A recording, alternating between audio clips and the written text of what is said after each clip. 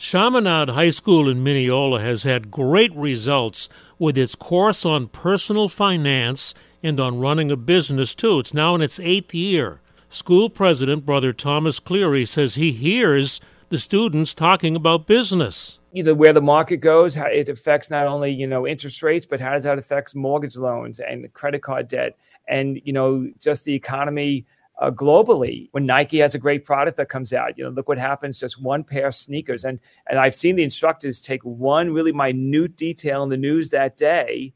Why did this stock go up or down? And they just show the ripple effect across the globe in so many different sectors. Brother Thomas says their objective is to provide a financial foundation by talking about businesses the students know. See the video. It's at WCBS880.com/spotlight. I'm Joe Connolly for Bloomberg and WCBS News Radio 880.